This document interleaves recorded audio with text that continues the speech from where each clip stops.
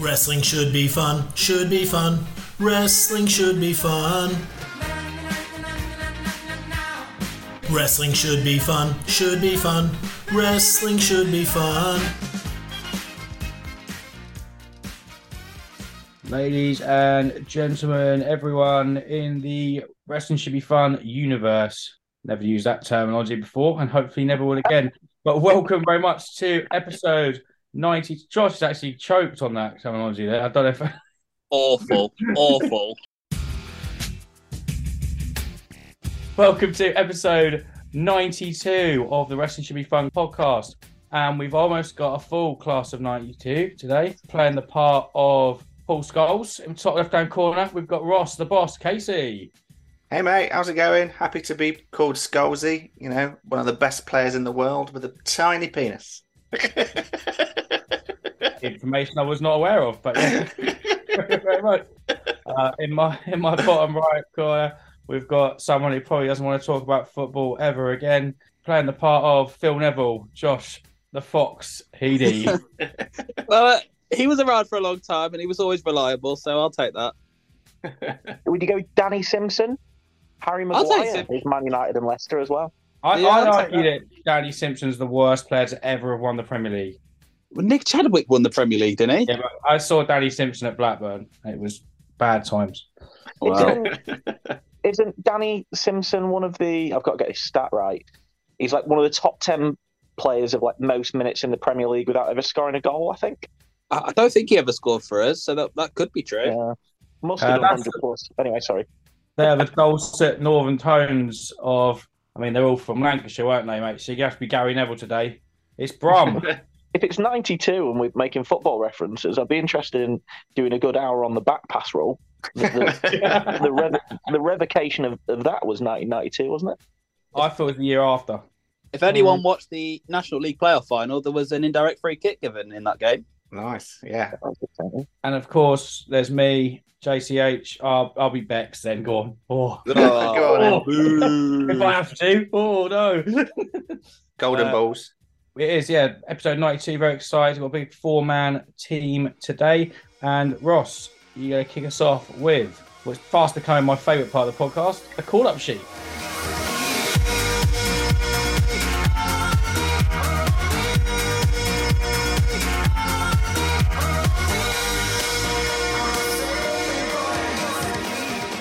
Yeah, we're back again with the call-up sheet. There's 24 likes on this one, so there's plenty to rack through. Fucking hell, we're not doing 24, Ross. Sorry, No, we're not. WSBF universe, as JCH has now called them. There's a new tactic where I just read out names and then choose ones for special treatment. All right. So let's go through some names that have already been done previously.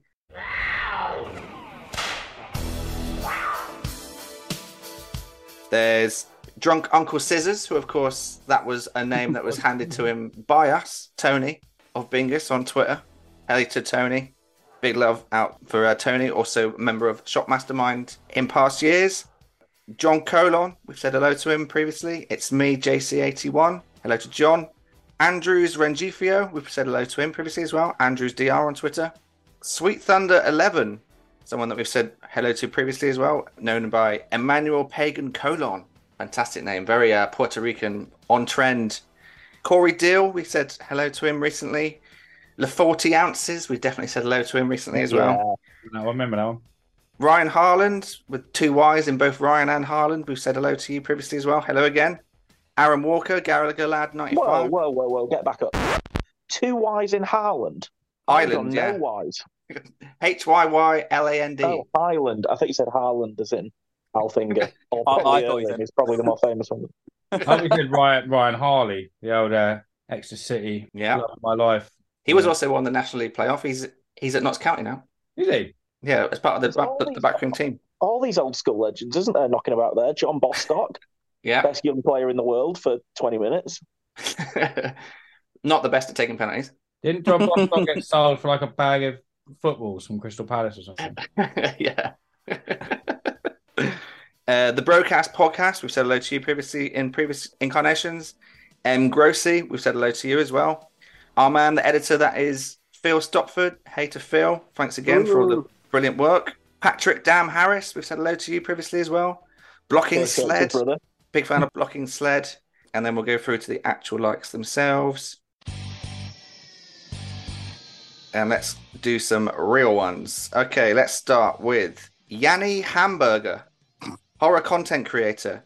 Writing, reading, watching horror is my passion. Once part of the band of demons that lost to Johnny. He cheated. Yanni Hamburger is when ROH's Cheeseburger debuts in the Impact Zone, isn't it? I'd say if he's a band of demons who lost to Johnny, is he one of the Spirit Squad getting beaten by John Cena? So like, Mikey, Nicky, Yanni. Love it. Next up, we've got more magical Foz. Fozkia Fozmabukuro. He, him, 20, University of Akron. I'm trying my best. It seems to be like that sometimes. Who is he more magical than? Foz. No, Foz. I think Foz is more magical than someone. He just doesn't. Oh, right, okay. I just don't think he's explicit about who he's more magical than. Well, let's be like blasé about it and just go with what we think, as Vince McMahon would famously do. Let's just pretend it is Oz and like just turn him into a magician. Love it. I'm getting a sort of cunning food hoarder who lives in a bunker stealing cider off a fat, thin, tall farmer. Fantastic Mr. Foz. Fantastic. Whoever he is will be singing his entrance, won't we? Very good. Out of time. Next up, we've got Born Head of the Table, Beast Mode. Just a humble wrestling fanatic of over 30 years. Bruh, I'm just here to love the wrestling. Hopeful future podcaster. It's coming, son. I mean, he's broke 3 different IP Who's counts, coming then, there? so we do need to we do probably need to rebrand him. Got Marshawn Lynch, Roman Reigns hybrid going on here. Unfair. Veer's coming still. I like the idea of, obviously, Johnny Wrestling has different names sometimes. And there's Johnny Bravo, so he could just be called Johnny Humble. Like it. I like I do like the idea, though, of just, like, stealing, like, you know, you've got, like, the gimmicks of where people, like, it's happened throughout history where people have gone through a thing where they've stolen different wrestlers' gimmicks. I like the idea of it just being a little bit more literal and him just actually just fully stealing their IP, and he's in, like, permanent litigation. Like AEW and GCW. Yeah. Paul Heyman with the ECW music back in the day. Next up, we've got Legally Not a Pyramid Scheme, Beers and Brisket. Here to drink beer and be entertained. Unverified before it was cool. I'd like to get to know these people. I do think there is a gap for a pyramid scheme in wrestling. Do you think that's where what was Nova called in WWE? Was it Simon Dean? It was, yeah. Yeah. Do you think that's where his gimmick was going? Primo and Epico kind of did a timeshare thing, but I don't know if anyone's gone full on pyramid scheme. I do like the idea of it, like try to get all the wrestlers signed up and Yeah. I don't know. Heath Slater Cameron gets Grimes He's had his got all stonks thing. Oh yeah, and his Bitcoin, yeah, you're right. I think someone should go full pyramid scheme. So this is it. It's gonna go over. And have beers and brisket, which is why I'm along for the ride and why I'm buying into this pyramid scheme. Next up, CR Media, 1988. KCMO since the womb. Huge supporter of living your best life. Hot tag and pit stop, Dynamite post show, and bad booking. What was the since the womb part, sorry? KCMO, which is shortened of something. Well, I don't know. An acronym that we don't know. We're not cool. The acronym I do know is CR Media. That must surely be Cristiano Ronaldo. Ooh. Really enjoying your memes, Ross. Surely. Next up, we've got good old Irish boy, Tim Vicious. Dad, unforgiving prick living the bastard's way. Northman, host of vicious rants and vicious karaoke party. Often imitated, never duplicated. This is Don Van Dam if he was born in Ireland, isn't it? Well, this is actually someone who's from PA. I love the idea that Tim Vicious is like Sid's smaller brother who works in accounts. Sid's got him a job through nepotism, but he's got absolutely no Never shit ability. himself, though. Hosts the Come on, karaoke Tim. party for the softball team. Yeah. Come on, Tim. Next up, we've got Jay Carson. Jay Carson, real one. And he's simply got a bio that says him with a crown. So he's a big fan of Carmelo Hayes. And Enzo. Can we go with more Carmelo than Enzo, please? Thanks. Jay Carson, to be fair, I hope that's his real name, because that is like a proper low-level US indie name, isn't it? Jay Carson. I'd be very surprised if I've not seen at least 3 different Jay Carsons at some point wrestling. Like Never beyond the second match. MLW or something. Next up, we've got K-Dog Kuipers, gamer, wrestling fan, metal fan, YouTube content creator. My videos cover gaming to social commentary. I'm also co-host of the ATOE podcast from Australia. Is that Benelux? Oh, Australia. I thought Kuipers. I thought that's like Benelux, that sort of region. Well, I was getting an Australian vibe because, like, Kuipers, there was also, like, Mel Kuipers, the footballer? I don't know, but there was, like, Ryan Skeppers from Heartbreak High, who was a bit of a bad boy at the start, and then, maybe he's turned his life around. Played by Rel Hunt, I believe. K-Dog is kind of a joint character between K-Quick and Road Dogg from back in the day. The best of both worlds. I think you know how some wrestlers have their own belts, like G Money and Taz and stuff like that. I think he needs the Kuiper belt, and rather than him having just like a normal belt around his waist, he has like an asteroid belt which covers multi-billions of light years. It's very impractical, especially for small arenas or small solar systems, but it's definitely it'd go over. It would go over. Be expensive to purchase on the merch table. Yeah, it would. Yeah, and it'd Carry around a replica one of them. Yeah, yeah. Have a really significant gravitational pull as well, which would be an issue. But Irish whips and things like that would be a lot more difficult when you've got that level of mass. Perfect for like cheating as a heel, though. Yeah. A zero gravity belt sounds like something that'd be on a GCW show, though. Yeah. There is a zero gravity belt. Is it ICW? Come on, guys. I can't be the first person to have thought of this. No, Some indie guy must have... Yeah. I'm sure it's a UK. People are going to be screaming it at the pod now. Oh, I'm Googling it. I'm giving up. Zero gravity belt. Who's got one? I must be making that up. Irish whip wrestling, I think. Oh, nice. Sheamus' old promotion, Okay. maybe. Sheamus wasn't part of that, surely. Too big. OTT. They don't have something like that. Yeah, I think it was OTT that maybe I was thinking of. Yeah, maybe it's just for Irish promotions. I wonder if it's the same belt that they inherited. I don't know. I feel like now you mentioned it, when we had the OTT chat, it came up. Yeah, I think that sounds right. Doesn't sound like us to talk about something and then completely forget about it weeks later. Weeks, minutes. Shafi is the only person in the group that has any memory longer than a goldfish.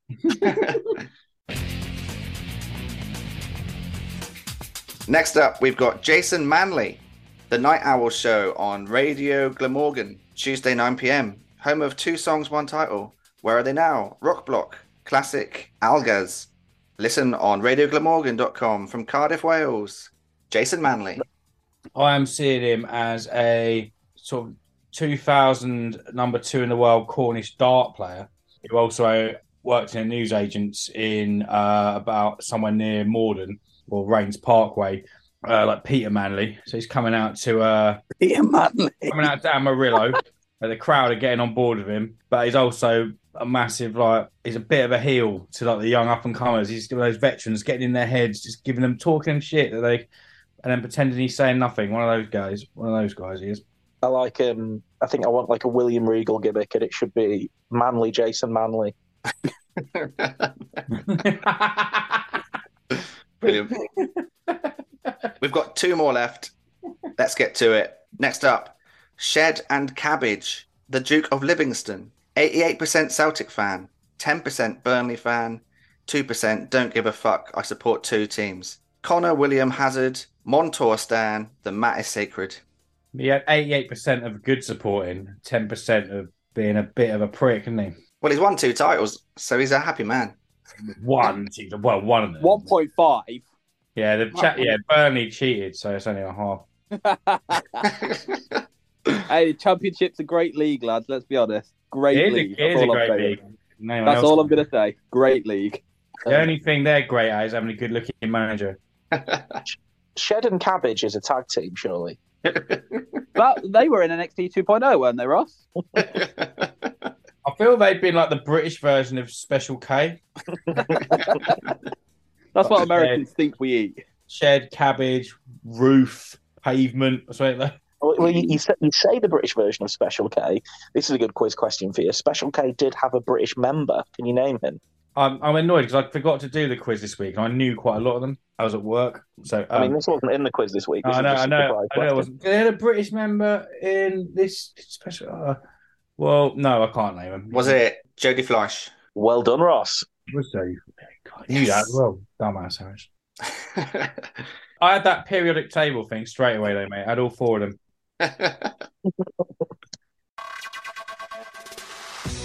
And finally, we've got ourselves someone that just got a short mention last week, Clint McCormick. He's back this week, and I looked at his bio, and he's changed it for us, and it says, "Enter something witty here for Wrestling Should Be Fun podcast from Dudley, England." Isn't he the fella that we saw at the Correct, yeah. time? Big West Brom fan. 2 times, yeah. So, enter something witty here for a gimmick. So, we don't do our own work, mate. We've got writers. You'll give us the material, Clint. You'll have to come on soon, Clint, and take part in the call-up sheet yourself. So that is the call-up sheet for this week. Thanks for everyone for asking for their new gimmicks. We hope that you enjoyed them, and we'll move on to what the nerds are watching. I've been watching you. A la la la la long. A la la la la long, long, long, long. Come on.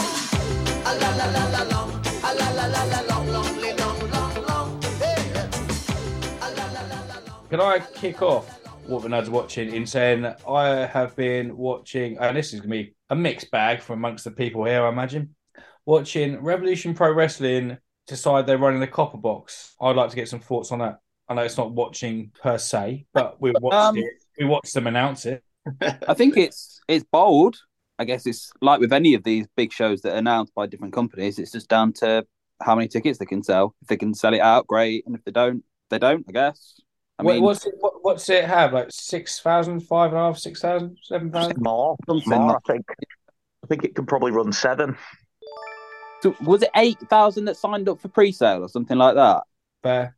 Sure, that was well, Wembley's got 65,000 sold already, and they've announced Osprey Shingo, which is quite big for this. Not bad, is it? Yeah. These shows. You can argue I don't match quality wise that might beat anything on All In. Yeah, I mean, if that was the main event of Wrestle Kingdom, I don't think too many people would moan. So that's the sort of levels you're talking about, which for a UK indie to put on is pretty fucking incredible. Any news on the bar queue at Copper Box, Brum, or security? Did we go for Ross? That's why we went for Ross's Stag, right? Yeah. Can you remember what it was like there? I remember that I watched the main event at the bar-ish because I couldn't be bothered to go back to my seat. But so I don't think it was terrible. It was better. It's better than your call. Definitely better than your call. Yeah, to be fair, a ring in the middle of desert in fucking Utah in Mormon country would be better than York Hall. Yeah, that bedroom restaurant at my house, better bar service at York Hall. And even if I had to serve and be in the match.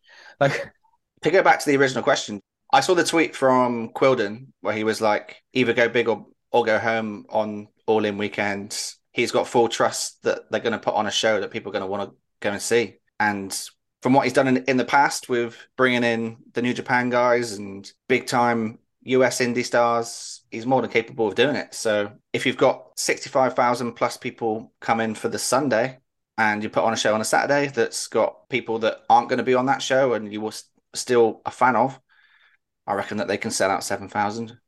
Anecdotally, a group of lads that I know who've never done, I don't think they've ever done either Progress or Rev Pro, based like up north or separately or Midlands and things like that. They've when they got the All In tickets, they immediately got the Defy Progress doubleheader tickets because they were like, we're going to be down for the weekend. They even came out and said, I hope Rev Pro runs as well.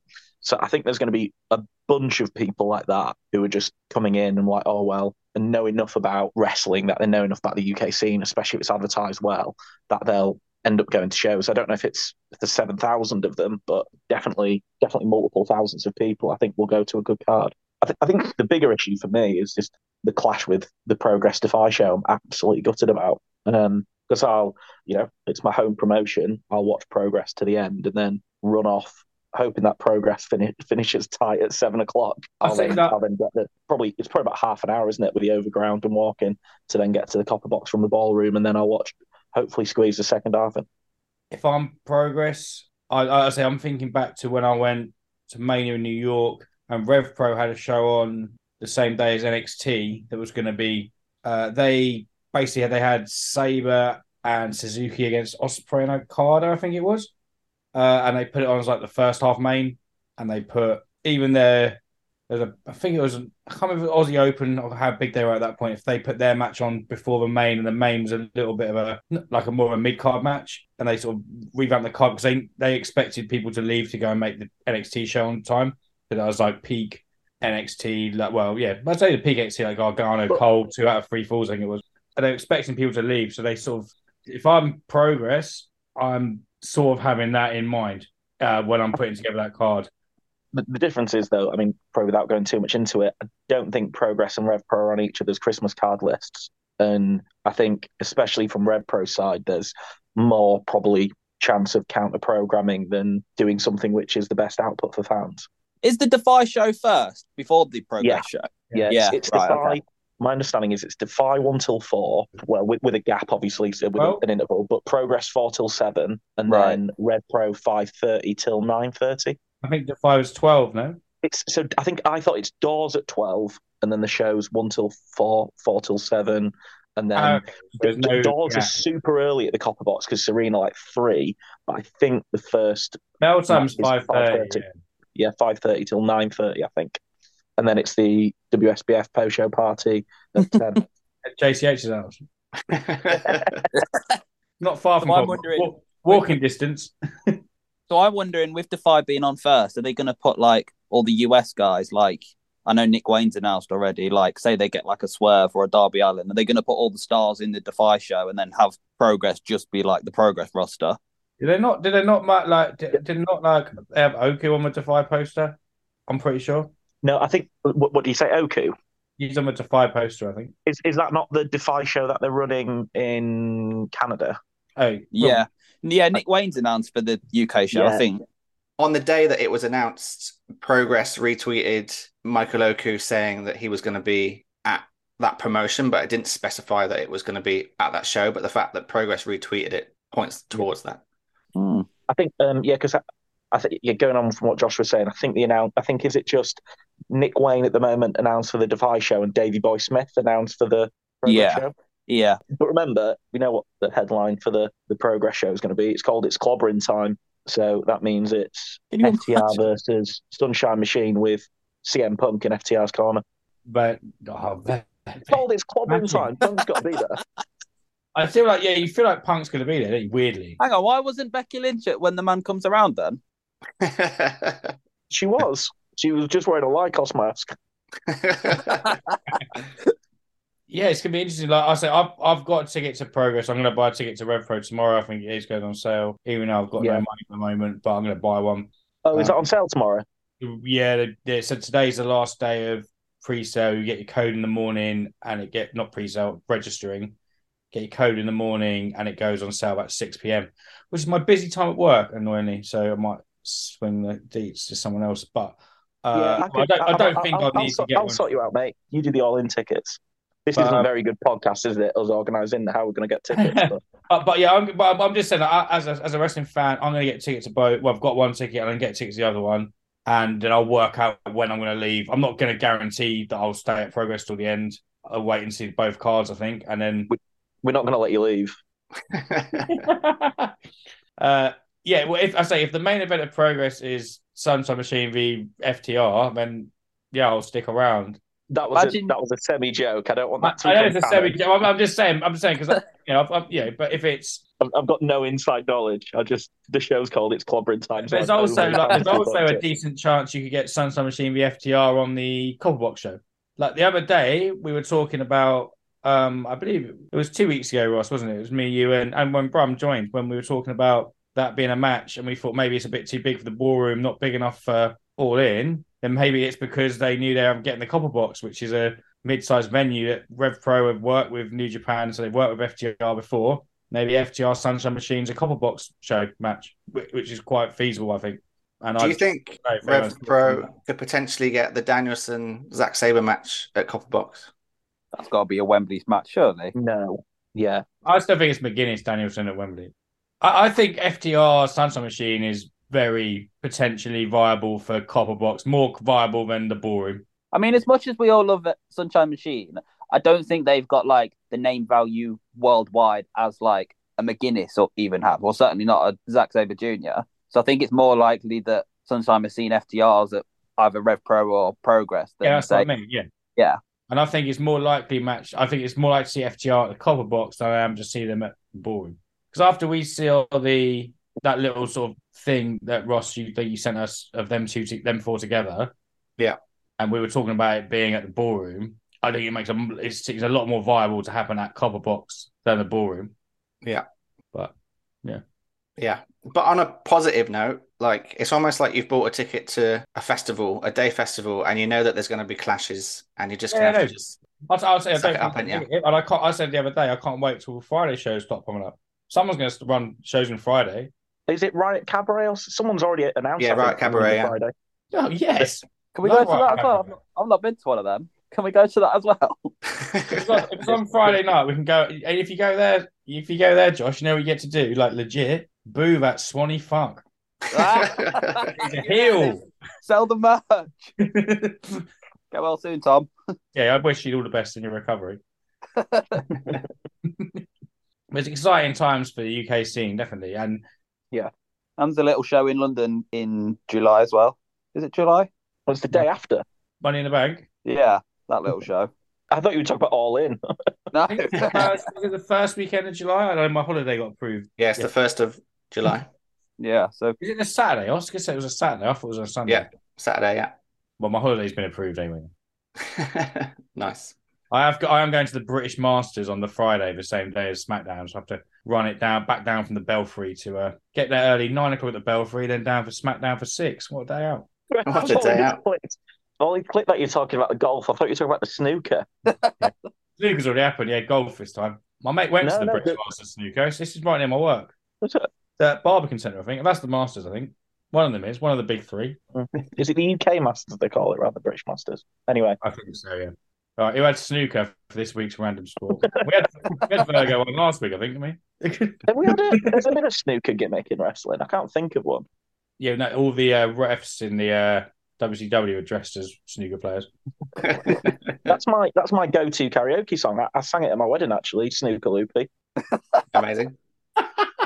It's got the best thing about it is it's got like about 406 choruses at the end, and people are just actively booing you to stop the song, and it just keeps going. That's the problem with Live La Vida Loca. There's one too many, I think, for karaoke choruses. Like, it goes down really well, and then it has that third chorus at the end. You're like, oh, we're sort of done here. So basically, we need a tag team of Chaz from the Headbangers and Dave Taylor as snooker players, and then you've sorted Brum. That's so good.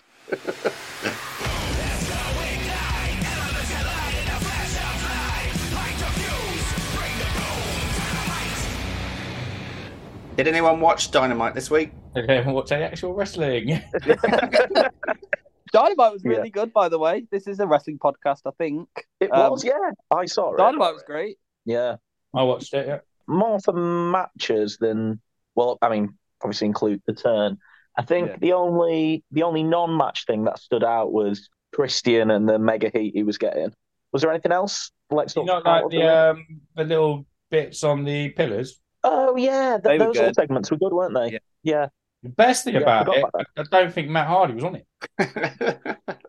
that was, sorry, I know we're jumping back, but I know me and JCH are aligned on this. Fuck me, that firm deletion was one of the worst things I've seen for a long time.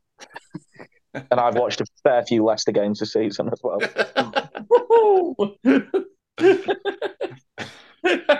Yeah, The old double jab there. Left the building.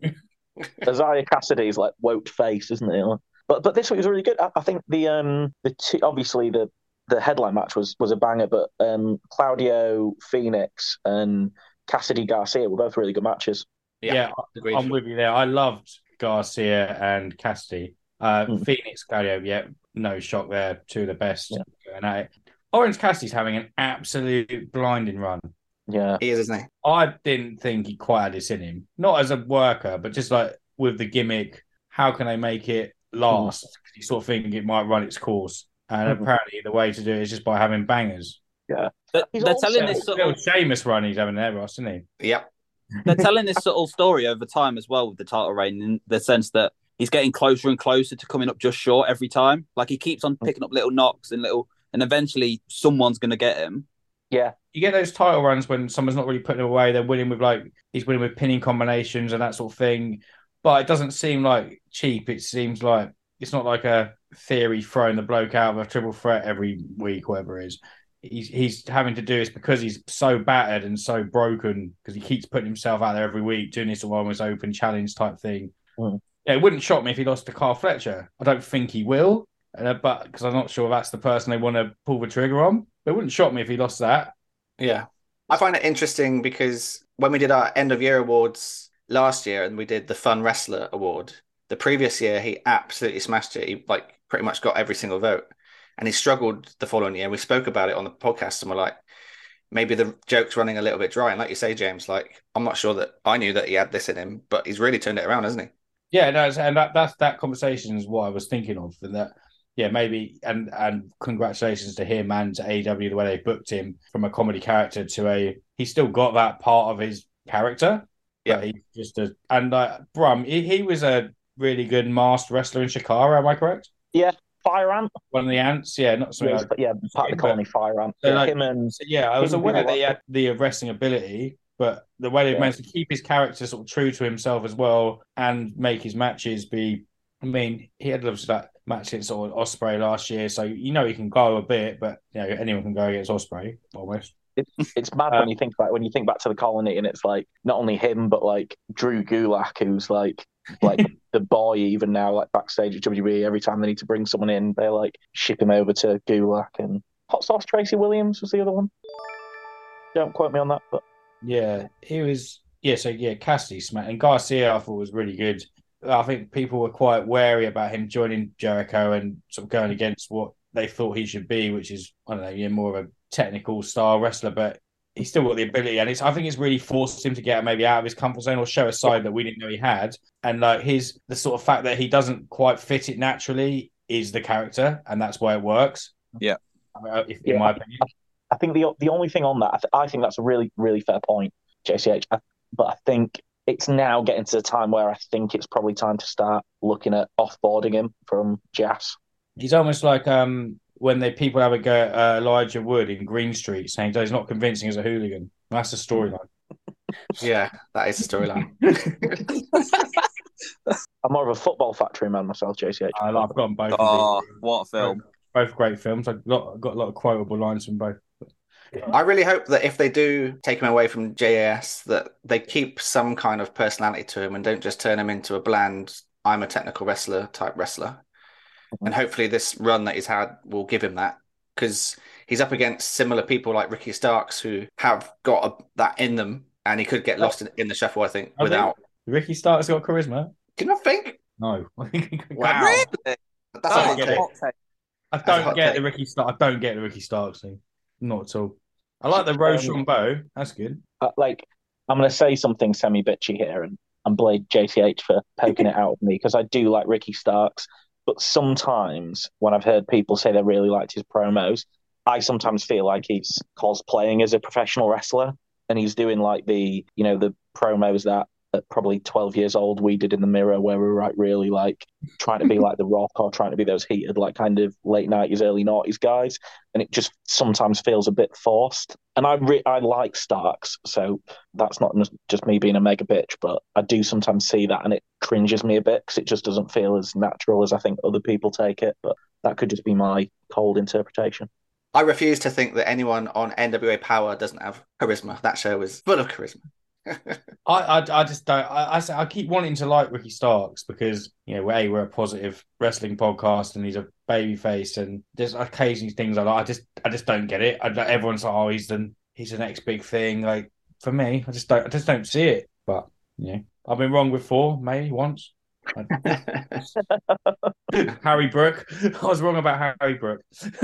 Did anyone see the Don Callis turn coming? I certainly didn't. I think I saw it coming. I just don't think I saw it coming then. Yeah. I think Josh has got it spot on there that they'd been teasing some chicanery, hadn't they? But yeah, I'm with Josh.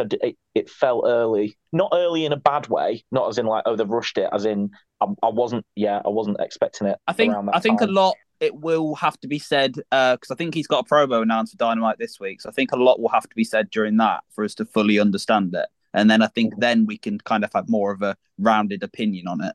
I saw it once they hit the one-winged angel. I didn't think they just it would go clean and no one kicks out the one-winged angel. At that point, so apart from Mad Kurt, sorry for that. Did Karabushi kick out the one-winged angel? I'm pretty sure. Like no one kicks out of it. I mean, I might be wrong, but technically, the only person to kick out the one-winged angel was actually Kenny Omega. Well, yes, yeah, he can kick out.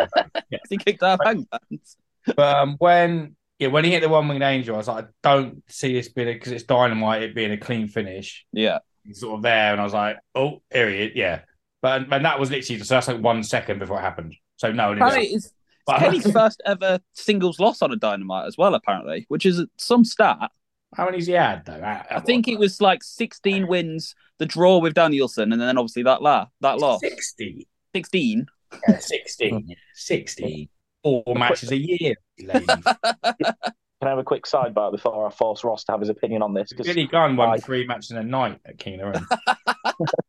Was it 4? I think Ross has mentioned offline to me what he thinks about this, and I think he's got it spot on. But before we do that, I don't know if we've mentioned this on the pod before, but all of you guys get incredibly fucked off when it's not just Tony Schiavone anymore. It's like all of the commentary team call it the one-winged angel. Like they make winged into a 2-syllable word, and it just violently upsets me.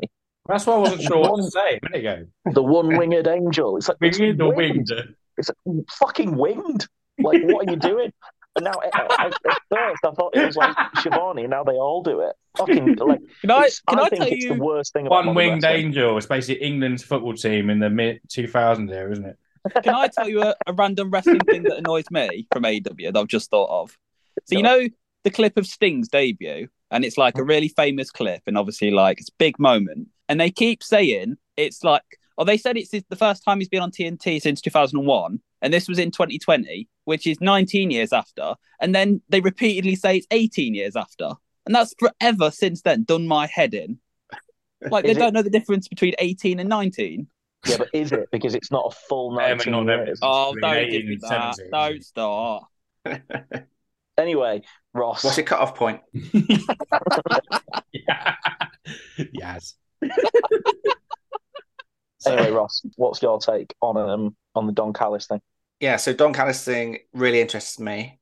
And I love the fact that, one, I loved Bryan Danielson's reaction to it when it cut to him. I thought that was absolutely brilliant. Brilliant, yeah.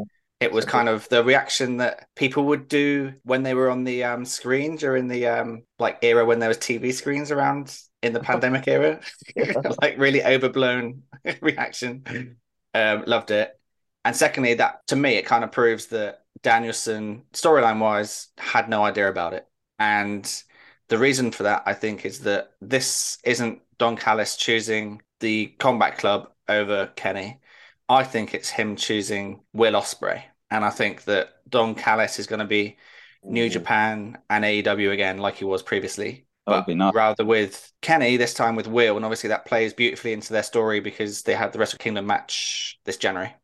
And yeah, I think it's going to be that thing where Don Callis in character can say Kenny Omega isn't streamlined thinking anymore. He's not about himself. He doesn't surround himself with people that are right for him. He surrounds himself with friends, and he's thinking about things that are distracting him rather than helping his career. And that's not what I'm about. I'm about being a winner. And on the opposite side of that, you've got Will Ospreay, who is single-minded and a bastard and surrounding himself with people that are only helping him with the United Empire. So all fits in. And I think you had a little nugget of information from Twitter as well, right, Brum? Oh, well, because he has Bruv, doesn't he, in his Twitter bio? Yeah. Ooh. Ah. And I just feel sorry for Gideon Gray. I was thinking of him. He's the mouthpiece of the United Empire. Yeah, and he will continue to be so in the UK. Yeah, and he can do the non kind of big shows in New Japan. He's doing, what are the smaller shows that they do? They're like Road 2. Yeah. He's doing the Road 2s. But yeah, I think you've got that spot on, Ross. Also, talking about New Japan, Brum, did you want to quickly touch on Dan Maloney's run? Yeah, he's got he got beat by Francisco Akira this morning. Is that 2 wins, 2 losses? He was 2-1 before, yeah. Yeah, because he got beaten by Kanemaru, but arguably what we think of his 2 toughest fixtures on paper was Yo and Bushi, and he won both matches. Yeah. How's he been in ring? It's not been bangerific or anything like that. And actually, BSJ's not got off to like mega banger start. The Bailey match on the first night was good, but there's not been loads of them. But yeah, fine. It's not like he's wrestled poorly or anything like that. It's just the matches weren't massively exciting. He got off over that. He's different to those guys. His hard hitting style and the driller and stuff like that. But it's using Driller Killer as a finish. Yeah, nice. I'm looking forward to hearing Kevin Kelly say that really long. Yeah, as well. Is it the best finisher in wrestling at the moment? Well, I saw Close Your Eyes and Count to Fuck on AEW TV the other day. Well, it's not the J Driller if you ask JR. Fuck me. Don't get me started. The Driller Killer is up there. It's awesome. Yeah. What are the best finishers on TV these days? We've got Montez's Fog Splash. That's a round table for another day, right? Definitely. That's got to be a great segue for you, Ross, right? JCH. Does anyone watch anything else, Ross? You watch any WWE, NXT you want to bring up? Yeah, loads. Just 2 things. Pretty Deadly's debut on SmackDown was a lot of fun. Backstage segment with Sheamus, Butch, and Ridge. So that's going to be their first feud, it looks like, which is fun. If you ask me, they were brilliant. They got across, like how I've been saying for the last year or so, like they are the new Edge and Christian, if you ask me. Yeah. 2000 Edge and Christian. Lots of fun. Kazoo and that. They might have a recorder if they're British. Yeah. And they called it that this was their debut on Friday Night Snackdown, which I thought was great. And over on Raw, JD Madonna made his debut and he got a vignette package, which looked really cool. It kind of gave me the same vibes as those Sean O'Hare ones when he debuted. Oh, the Devil's Advocate ones? Yeah. It was actually really cool. Ross, did you see that Finn Balor was looking up from the rafters when he was getting interviewed by Kathy Kelly as well? I did see that. He'd be perfect for the Judgment Day, right? So do you think JD stands for Judgment Day? Imagine that if it's all been a ploy from day one since he joined NXT 2.0. That would be some long-term storytelling that is not really directed towards WWE often. So as long as it's new, because I heard there's some rumors that because of all the current entrance music in WWE is shit, they're getting a new house band. I hope his new music is JD McDonough, Children at Your Feet, Wonder How You Managed to Make Ends Meet. That's what I'm hoping.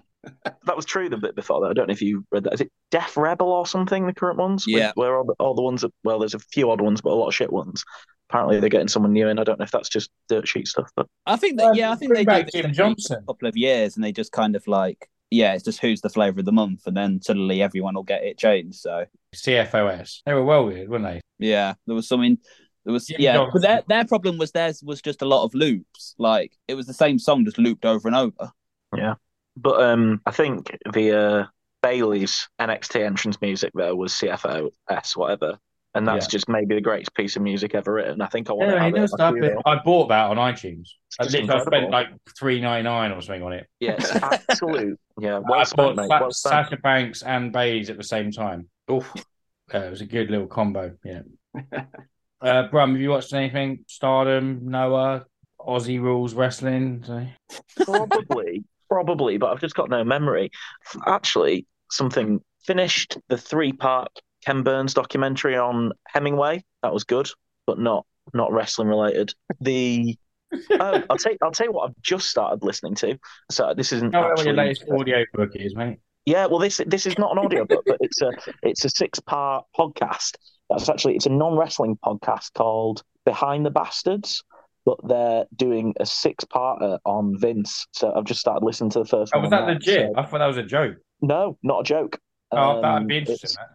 It's apparently it's the I genuinely thought it was a joke. The longest one they'd done before was a 4-parter on Henry Kissinger. So the fact like Vince is 2 episodes more than Kissinger, I think is amazing. Yes, I've just started that, so I'll probably the next time I'm on, I'll update if that was worth listening to. But yeah, no, I've probably watched loads of rando matches. I watched a bit of the Inoki Robinson one, but I've not finished it yet. But yeah, so nothing too exciting on my side, guys, unfortunately. Did you go back and watch any of the Super Strong matches that you did the research on?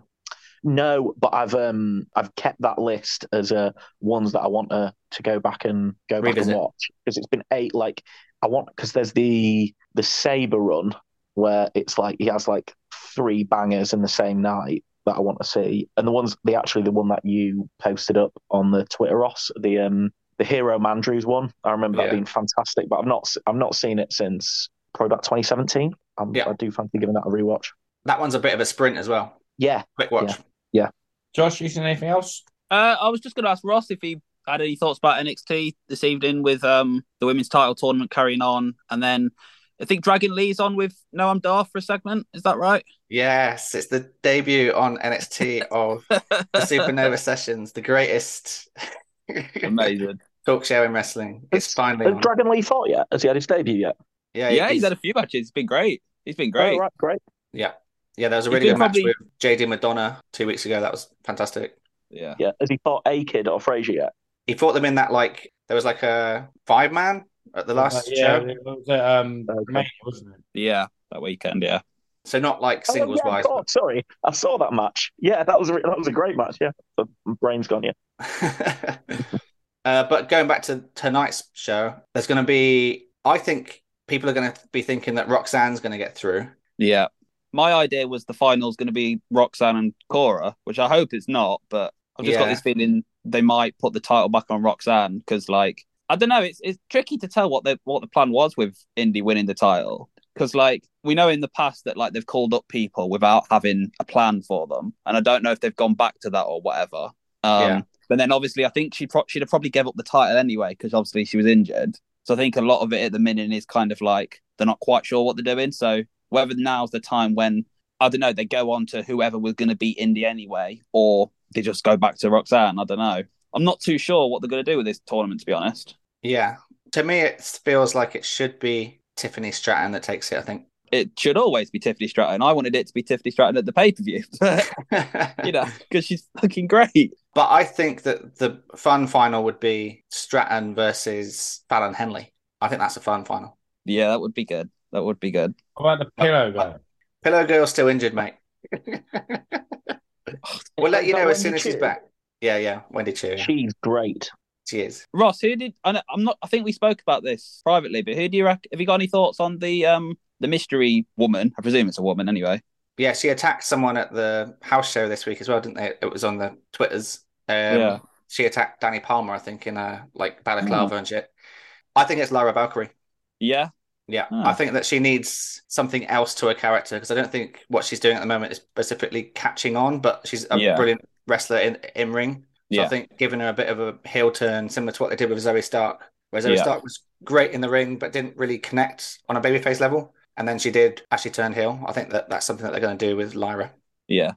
I mean, you've only got to look. I think Zoe's been great their first couple of weeks on Raw. So if she can have that sort of trajectory, then I'd be all for it. Yeah, she's fighting Candice next week, which is a great match on paper. Yeah. Is that E for Valkyrie? Yes. Yeah. Yep. Cool. Yeah, she's great. I'm a big fan of her. Yeah. You can go back to being a woke queen. The what? Sorry. You can go back to being a woke queen like she was in Eve. That was brilliant. Is the lady that does the absolutely bonkers finisher? Is she in the tournament? She's injured, I think. Sadly Is that not. Ruben? Yeah. She's done her ACL. Yeah. So there's quite a big conversation in sports science at the moment about female athletes and ACLs because it's happening quite a lot at the moment across a lot of sports. In football, obviously England have got a few players out of the tournament in there. Yeah, correct. 3 players from the Lions team that won the Euros are out with ACLs, including the captain, Williamson.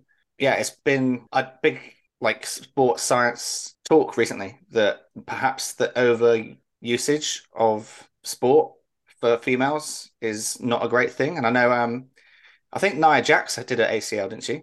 Like last year. She had double knee surgery. Yeah. Ross, did you just say women shouldn't do sport? No, I didn't realise we were that kind of podcast. That's not what I'm saying. I'm just saying that there's been a discussion about the amount of strain that professional sports women are putting on their knees in particular. And there's a correlation as like a thing being spoken about it in sports science at the moment. I don't know. There's a lot of, it's not, I feel like it's just a quite common sporting injury, no? Yeah. It's just something that's been brought up. I mean, in my mind, it's just like women's sport is now actually getting some coverage, and now you're actually aware, and now it's been more made notice of, because I feel like a lot of people do in a lot of sports do ACLs quite commonly. I feel like, I don't know, maybe I'm wrong. Is this similar to the metatarsal boom of the mid-noughties? Yeah, I think it might be. Yeah. No, and I've got PTSD from metatarsals. I think you only know what a metatarsal is if you're an England football fan. But yeah, like what I was reading was that obviously when sports people, men or women, they train certain ways to make their body stronger or more dynamic or whatever it may be. Yeah. And maybe some of the training that these sports women in football are doing, they just need to change the way that they're training. The actual physical activity that they do in training. Yeah. I haven't done with science, so I won't. I'm not going to dismiss it. No, I want you to wildly speculate. I think we should all just wildly speculate. Okay, well, why do you speculate? I think it's a common injury amongst male and female sports people in all sports, and I think potentially it looks like a more a problem in female sports now, as female sports are now actually getting some getting the attention they deserve, whereas before they haven't. I don't know. Yeah. As I haven't done the science, so.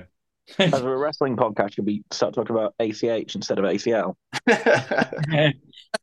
He was a wrestler, right? Where is ACH? So, do you want to move on to the roundtable? Let's do it. Sports science, yeah? It's time for the Wrestling Should Be Fun Roundtable.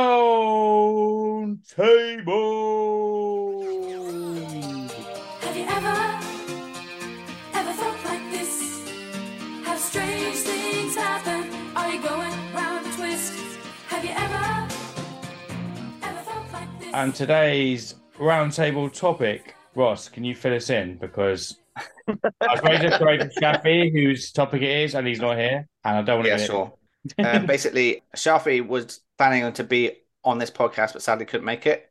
So we're going to try and do him justice. He wanted a discussion on the worked shoot in wrestling and if it is actually working for or against storylines at the moment, with a specific look at the pillars of AEW storyline, where Shafi is arguing that the worked shoot promos that has been going on in those segments have actually made him side with Sammy rather than Jungle Boy or Darby Allin, which is obviously counterproductive to the story that they're trying to tell. So the conversation was just around whether worked shoots are a good thing or a bad thing in wrestling. And I know that Brum has helpfully done a lot of research into this for this segment. So if we cut to Brum. Yeah, well, so it's just more of a few examples that I thought I'd drop in, because, I mean, there's a lot of examples of it going bad, which I'm sure we'll get to, but I think it's probably worth looking at when it actually goes well. It's weird, I think, that a lot of people go to probably Pipe Bomb, right, as the example as like the number one example. I'd argue that number one example is actually probably Outsiders turning up. That's work shoot, isn't it? The idea is that you think that that's Razor Ramon and he's pretending to be from WWF or whatever based on real life stuff. And that's arguably the most important wrestling event of the past 30 years in a lot of ways. So I think that's number one. And yeah, it was just probably to kick off from that. I think that's an example of when it could work really well because, they probably didn't get it all perfect, but that opening hall promo in the middle of the ring where it's like, you know who I am, but you don't know why I'm here. It's like it gives you goosebumps now just thinking about just how bloody good that was, and that's exactly what it is. Where it's like but everything he did there wasn't anything which technically broke the fourth wall. It was just playing on the fact of everyone knew who he was and creating the excitement and hinting at something going on in the background without actually being like overly fourth wall breaking. The NWO did end up doing some of that later, but I think that opening moment is pretty much the archetype and the perfect way of how you do that work shoot piece. I don't know what you guys think about that. Yeah, so I when we were talking about the pillars thing earlier, I was actually thinking that having watched all 4 of those little clips they did, I also did feel that Sammy was the one who came across as a babyface, which is maybe just the story they chose to tell in terms of this is what this person's going to say, and we're going to try and make each person's story be as real as possible. I think, obviously, that's not by design that Sammy's come across as the sympathetic one. So I think work shoots work in this day and age when there's so much social media. And I mean, I have as well got subscriptions to this site and that site, and there's not much we don't know, which is a shame because I think work shoots are done better in this day and age when they're done like subtly, because then it's like it could be true, but it might not be real. I also have I'm not going to say benefit, but I also did watch quite a lot of 2000 WCW in recent years, which takes work shoots to a whole different level. And I don't think anyone's ever gone close to that level of ridiculousness and stupidity. And I mean, I could go on and on about it, but I think work shoots in this day and age are done much better when they're not as obvious. So like the lines really are blurred because, like I said, with social media and all that, if something happens on a show within half an hour or whatever on Twitter, one of the wrestling journalist people has said if it's real or not, which kind of does take away the magic and stuff. But in this day and age, I don't think there's much you can keep a secret. Yeah, and I think connected to that, I know we're going in a bunch of different directions here, so anyone shut me up, I'll jump in. But I think my biggest issue with the modern work shoot stuff is when wrestlers think they're smarter than they are and try and do it. Like I remember Scott Dawson, Dax Harwood, when he was just this like old school fucking cracking technical wrestler, and that was his gimmick as well, and he was just really likable. You're like, this is the guy I want to get behind. And then he just created his own podcast. And not only that, but even the stuff he does, basically everything he does, it's just trying to be like a shit work shoot of like, either will they, won't they leave, and what's going on with Punk and everything.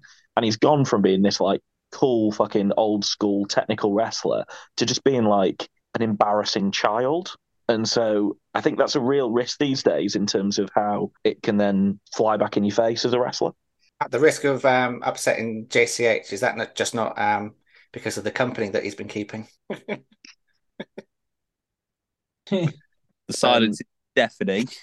So I'd been distracted and I hadn't quite heard the point. So I get it was Dax Harwood, and then I'm guessing that was a CM Punk job.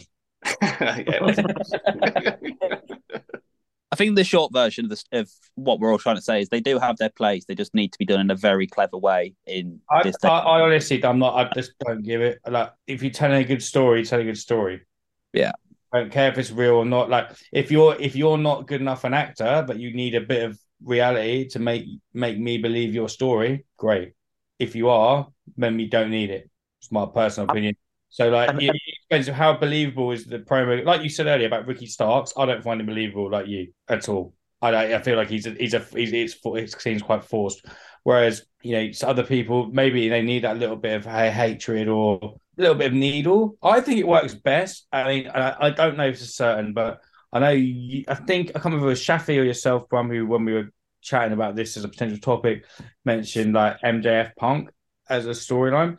And at that point, I believe, again, I'm not privy to this, they got on. So I feel like the lines they were using against each other, I'm not saying they've cleared them all, but they sort of knew what was off limit and what wasn't. Like what I do with my mates. Like, if I want to take the piss, there's some stuff I won't mention because that's just being cruel. And that bit of upset them. And there's some stuff I can bring up. And the same way I think my friends know with me. Like some stuff, yeah, take the piss, it's funny. Yeah. Other stuff, Yeah, probably steer clear of that because that's going to actually hurt. And I feel that's the sort of way that the like stuff like the MJF Punk seem to have, or when people get on and you can actually act. And I think the stuff when you've actually got to go in and you've got to go, like I think someone mentioned they like Kingston Guevara, that obviously didn't go down that well. At the end of the day, we all know it's not 1991, whatever, or 1935. We're not throwing pints of piss at someone because we think he's slagging off our hometown. We know it's a show. Yeah. When it's done at its best, it's a really well told, it's athletically incredible show. But we're not pretending that this is real anymore, especially at our age. You know, maybe some kids are. So I think if you've got to go that route that actually pisses someone off and you haven't sort of got that all clear of them, then I don't think it's necessary. And if you have, I think the things that work well are the things that sort of make it believable. And you add that little bit of reality to it because we all get that little glimpse into people's lives now. And then that's when it works the best. And is in terms of MJF Punk, is that analogous to sort of Cena Rock and their promos, where there was just like when you're watching it, there was an excitement of being like, holy shit, did he just piss off the Rock there? Well, you're like, there's bits of that in there which it's still completely within the storyline, everything's there, but there's just something that has a little bit more bite and snap to it. Like I think things like that, for me, that blurring of the lines is a bit of a fun and bit of excitement because it doesn't change the story, but it just adds that maybe little extra bit of snap and spark to it, whether it's real or not. I think that's a really good point, and I think that what sets those kind of ones apart are where Rock and Cena was two technical baby faces, and they had to add needle to create story. Point, yeah. And I think that whenever these sorts of work shoot things work, it's either where it's been added in to create some kind of needle, like the Rock and Cena one is a great example, or if you're just trying to make money off something that's genuinely happened, like the Matt Hardy Edge stuff was incredible, and it was incredible because it was real. Yeah, but also. They're two professionals that were doing their job and making money. So obviously it's like a shoot, but even that is a work shoot because they're making money off reality. It's a weird one, isn't it? That one, because it didn't really end well. But like the bit of Matt Hardy like in the crowd and everything like that's just absolute red hot. And I think that shows where you can do it. You know, it does work. I think it's quite a timely... came through the crowd as well. I'm just really into wrestlers surprisingly come through the crowd. Yeah, but I think it's quite a timely discussion to have as well, given the fact that if Punk's coming back, pretty much every storyline he's probably going to have for the foreseeable is going to have elements of work shoots in. Can I jump back to the Matt Hardy thing? But, no, this isn't me slagging off Matt Hardy. I'm saying I feel that must have been like Matt Hardy was like okay with doing that. Clearly, because he got fired. So he obviously, so that's sort of what I was talking about. Like, you know what your limits are, and that's what you're going to work on. And maybe like he just thought, I've already been, I've like my girlfriend. My girlfriend at times left me. I might as well make some money out of it. Fair enough. I half wonder with that if him doing that storyline was a condition of him coming back or not. Well, it definitely was. Yeah. Well, it's the one. They weren't going to bring him back. They're not going to bring him back to feud with. Make a fucking firm deletion match, are they? That's clearly why they brought him back, but he still had to make that decision: do I come back or not? So he has to be, and he is a, and I'm not going to say everyone has, but most of us have probably had that sort of, or had a heartbreak of some kind at some point in our lives, and maybe not in the same scenario, probably not. But you've all got to make the decision, And if someone's like, "Oh, by the way, you can come and do this and make a bit of money out of it," some people would say no, some people would say yes. But he's made that decision as a professional himself to do it, and he's come back and acted like a professional. Like what? He's fair play to the man. If only everyone in wrestling had that mentality. But I think the interesting thing as well, we've kind of talked a lot about the promo side and the element of shoot. I think a really interesting one is, and I think probably the last one for me, which really was an exciting work shoot blur, was when Brock's return, when he's sort of fighting Cena and Orton and people like that. And it's like, fuck, is he actually like, you can see that he's like legit hurting them. Yeah. Like whether it's, how much that's played or not, but it was just very much me for a fan and just being like, fuck me, like just being that excitement and needle to it, and you're just like, what the fuck am I watching here? And that was, whether it's good or bad, like let's put them around to the side. I still now have moments where I can't believe that SummerSlam finish with Randy Orton actually happened. Yeah. I just think it's one of the most dangerous things I've ever seen in wrestling. Let's intentionally bust someone's head open with an elbow and just watch them bleed everywhere. But that's the reason why you get these people, these rumors of, or backstage rumors of people who don't want to wrestle CM Punk. Like, if these guys have had a fight with him in reality, you've actually got to go in there and trust the man with your body.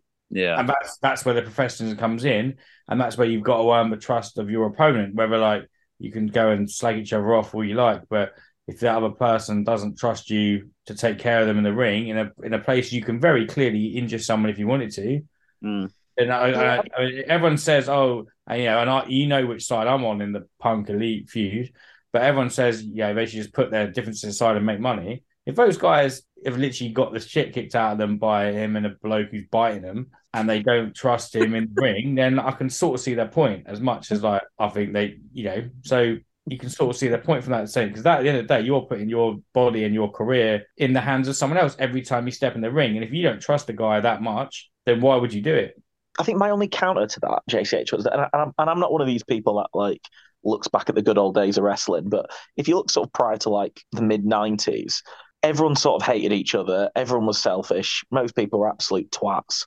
And like the history of wrestling from like the 1900s up to like the 90s, that was what it was. Everyone was just dickheads who hated each other. And they weren't like, I mean, there was a few examples where it's happened, but they weren't regularly taking liberties with each other. They just got on with it because it's like, well, it's work. This is what we do. Like, I think that now who's had a bit of a kerfuffle, and now it's like, well, we can't get in the ring together. That just seems quite tame back to what the hell used to go on in wrestling. And that's not me being like, oh, these guys are all soft and the guys historically were like tough guys who can make it work. That's just my point, that I think because wrestling has probably become a good locker room atmosphere, that notion of trust being associated with almost like a professional trust has to have a personal trust connection, which I don't think was the case historically. It was like everyone probably hated each other, but you just did your job and you were professionals in the ring. There maybe be a little bit of liberty taking or receipts and all that silly stuff, but it wasn't anything more than that. Well, now I think because locker rooms in a good way are very positive, much more positive places, that actually professional and personal trust have been mushed together when actually we've got 80 years and hundreds of thousands of wrestling matches to show us it doesn't necessarily have to be. Well, that's my point of why it's a thing now, because as you say, in the past, you said everyone hated each other and they all went and worked, and they might have taken receipts and that sort of thing. Whereas now, if everyone's looking after each other and you do have a falling out with someone, and now you don't know, you've not been brought up, I mean, probably for the best, you've not been brought up in that era of someone just giving you maybe a bit of a harder lick than before, and you don't know what's going to come if you work with that person. Yeah. So I think. What do you think to like the Becky and Charlotte situation, where Becky and Charlotte's kind of actions with the belt exchange and stuff was embarrassing, right? Yeah, it wasn't good. It wasn't good TV. Neither of them came across very well. You weren't entirely sure who was in the wrong or in the right. By and large, people took the side of Becky because people just hate Charlotte no matter what. That's an example of where needle in wrestling was for the negative, right? Like that should have coincided with a great feud. Yeah. When you listen to Bruce Pritchard's podcast, he always says that needle in wrestling is where the magic is, because you don't know what's real and what's not. Unfortunately, in recent times, it hasn't come across that way. It's just like it's been a negative in my opinion. I think we spoke about the one example that kind of, it wasn't a major feud, but with Sammy and Eddie Kingston, I think the story was that Eddie apologized and then they did the match in the feud anyway. And other than that, I can't really think of too many where people have actually got on and done the feud, and we wouldn't, if you didn't know they didn't have beef beforehand, watching their match, you wouldn't really know if they did or they didn't.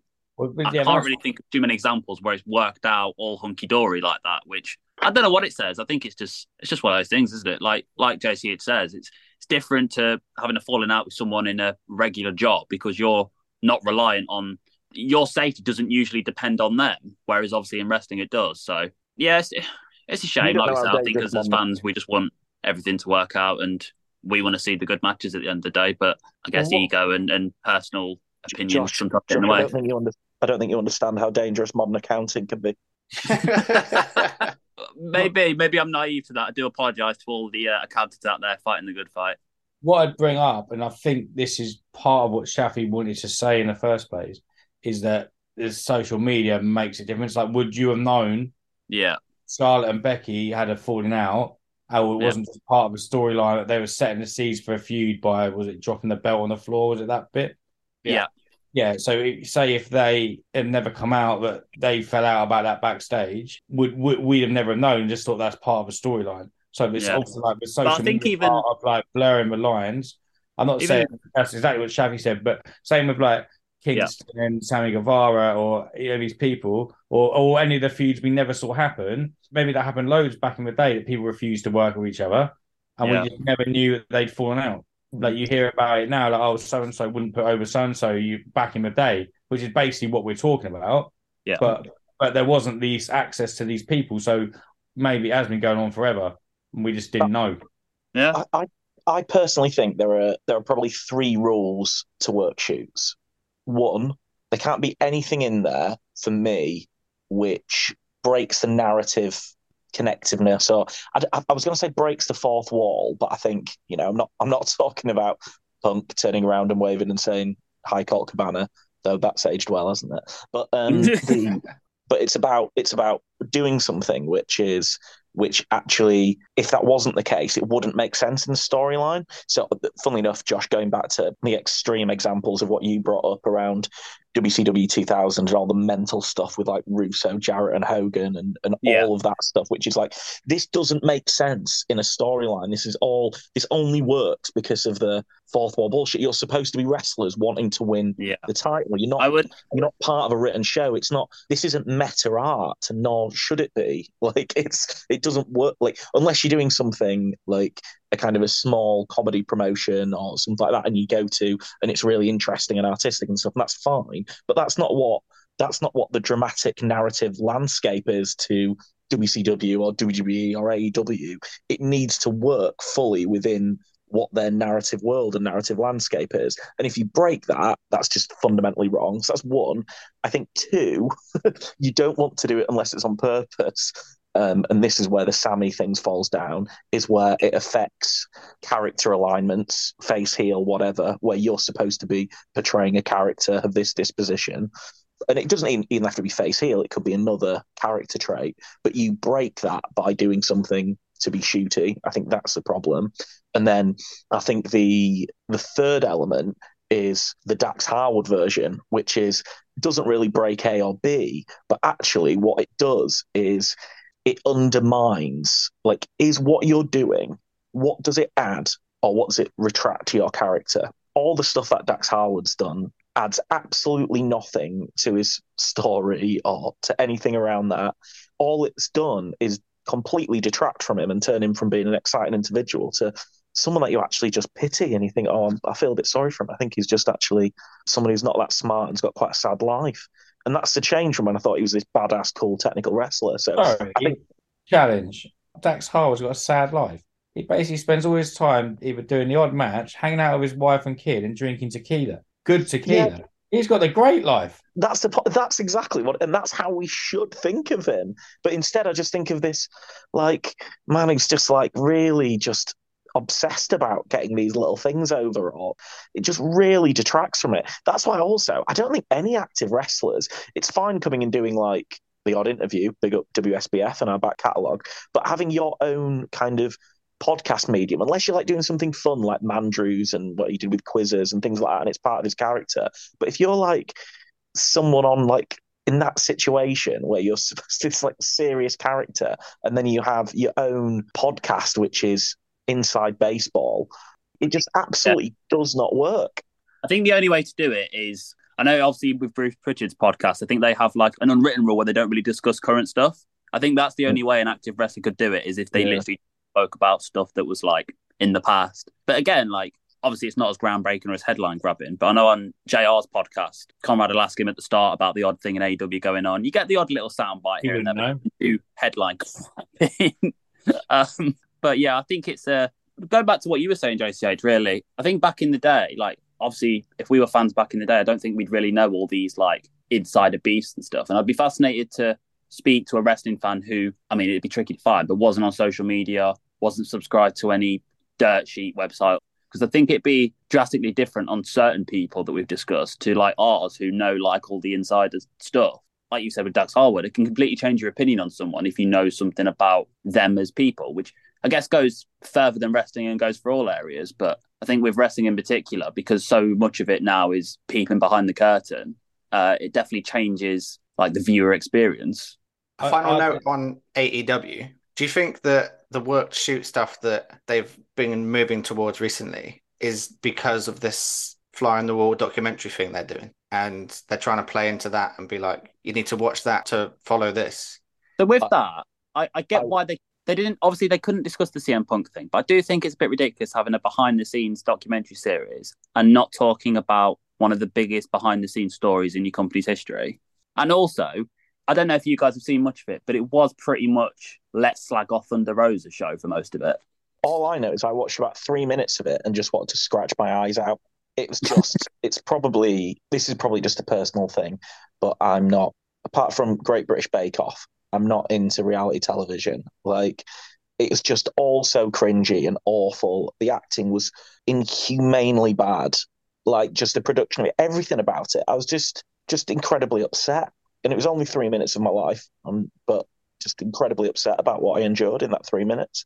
Do you think that Western matches this season? Do you think that the kind of the reality shows of now and previous in Total Divas and stuff, and how kind of see-through they are, that they are reality TV and that they kind of react to stuff afterwards in that kind of constructed realism way, like Made in Chelsea and Towie and stuff do as well, where something happens in real life, then you reenact it to the best of your abilities?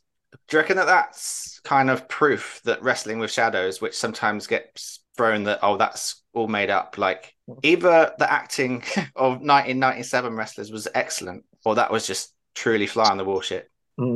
Yeah, I mean, I think back then you were more likely to get fly on the wall shit because you've seen stuff like, I don't know, like what's that, like Graham Taylor documentary? When you go Impossible Job.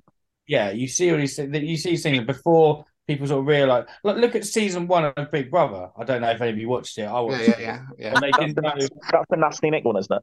Yeah, nasty one. And they had no idea anyone was watching outside, and it was like quite genuine. And everyone after that just got a little bit less. And then eventually it was just like, oh, I might be able to make it onto what did Big Craig get on, like owns DIY. Yeah. You know what I mean? Yeah. The first one, that was like a genuine social experiment, and they had no idea anyone was going to be watching that.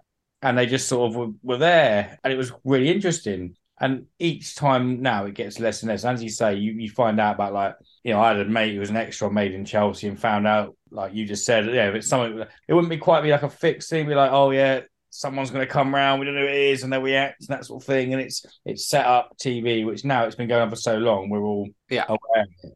But I don't know, I thought like Breaking Ground was awesome. Yeah, the best thing, like I really enjoyed it. And then, maybe that's it. Obviously, it is like part of the same. As someone who's been a quote extra on Total Divas, I've seen how fake it is. You know what I mean? But I think what's interesting about the format of something like Breaking Ground, because it's not about either wrestling storylines really or the backstage about it. You're just watching people going through that journey. I mean, there's bits like behind it scene, like Regal get pissed off with people and stuff like that, which is a bit more fly on the wall, but it's a bit more genuine documentary rather than reality TV, I'd say, where the distinction is. Really interesting about Ross bringing up reality TV, because I think I've not really thought about this before, but actually I think that's probably a distinction between when you see this stuff going wrong. When you see the odd needle, like in Cena Rock, where it's like, this is just, we're watching a scripted fictional show, obviously with some ad-libbing in and everything like that, and there's just been a little bit of ad-libbing there which has got a little bit of a wrinkle to it, and that's interesting. There's that, which is the good side, and then there's the other stuff, which is where you're just trying to be like shit reality TV. I think that's when wrestling gets it really wrong, and it does too much of that. QTV.